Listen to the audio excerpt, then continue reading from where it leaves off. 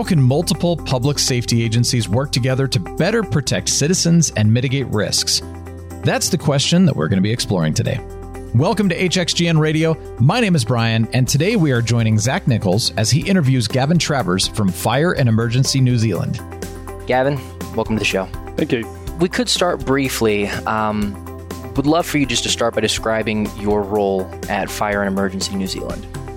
My role at Fire and Emergency New Zealand is a new role established 2 years ago as the National Communications Centre Manager, and that also includes medical response. Can you talk a little bit more about what it is that you're doing with the department, kind of your day-to-day and the expanse of that role? So I've been in Fire and Emergency for some 36 years, started as a firefighter, and worked my way up to, I think, what is the American equivalent is a battalion chief. Okay. However, nowadays my role is looking after our 111 call answering system, which is effectively like your 911. Yep.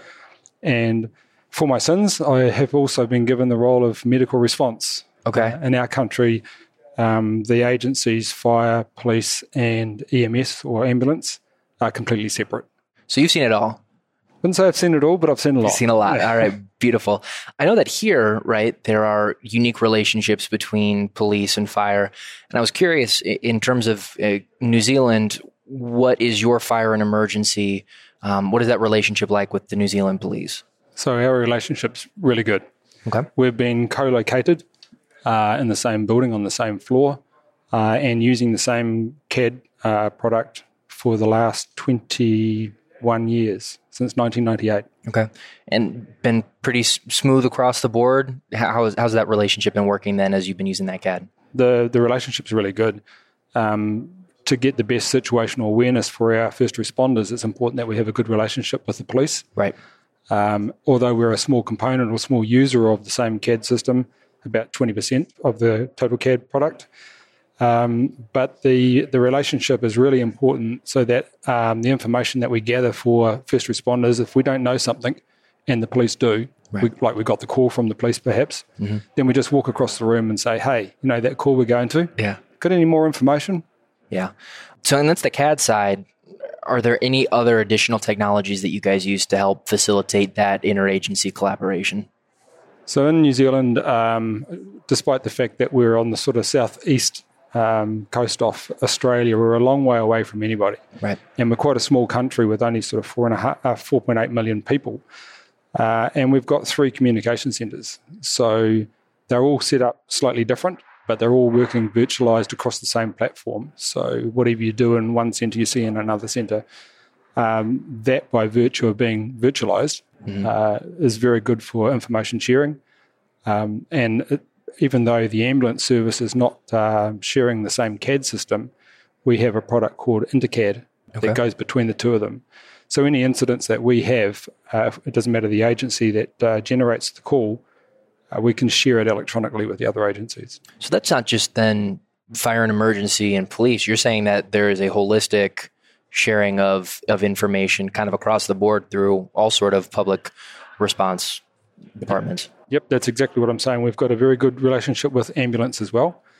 And in those 3 communication centre locations, Christchurch is the gold standard, I suppose you would say. And that standard means that we have got the 3 services co-located on the same floor in the same building. Okay. Even though police and fire use one system and ambulance use another. Okay. That's great. So initially I wanted to focus on police, but if there's more, then please feel free. But what are some of the benefits that you've experienced since fire and emergency and police have started working closer together, or at least since you guys started using that first CAD system somewhat 20 years ago? It's twofold, really. One is the relationship that we have on the floor. Okay. And being able to question each other if we want more information. Mm-hmm. And the second thing is the benefit that provides to our first responders in both agencies means they have richer information to respond to the call with. Sure. I would say that's a primary benefit of being co-located in the same system. Okay, so then for agencies that do not have the benefit then of being physically located on the same floor, right? Are there any other pieces of advice that you would give these other agencies that are looking to replicate that interagency collaboration? Sure. If you're not co-located and you're not sharing the same system, then you need to have a very good relationship where you can pick up the phone and ask questions. And asking questions is a very good thing to do for first responders so that they've got the best information that they can be prepared with before they arrive on scene. So the sharing of information, having the good relationship, being co-located, that'd all be recommendations from me as a good model that we're practicing now. So you would say then that in terms of interagency collaboration, the most important thing is just a solid relationship on which to have that kind of communication across lines. That is 100% without a doubt. Okay. Final question. In your view, as we move back to New Zealand real quick, are there any particular trends or developments that you think are going to impact the involvement of emergency response systems? I think there's a bunch of those. Okay. Like America and other parts of the world, they're going through next generation 911 or 111 equivalent for us. That provides a lot of opportunity. The G5 LTE radio network, cell phone network, will provide a lot more opportunity to be able to share data information.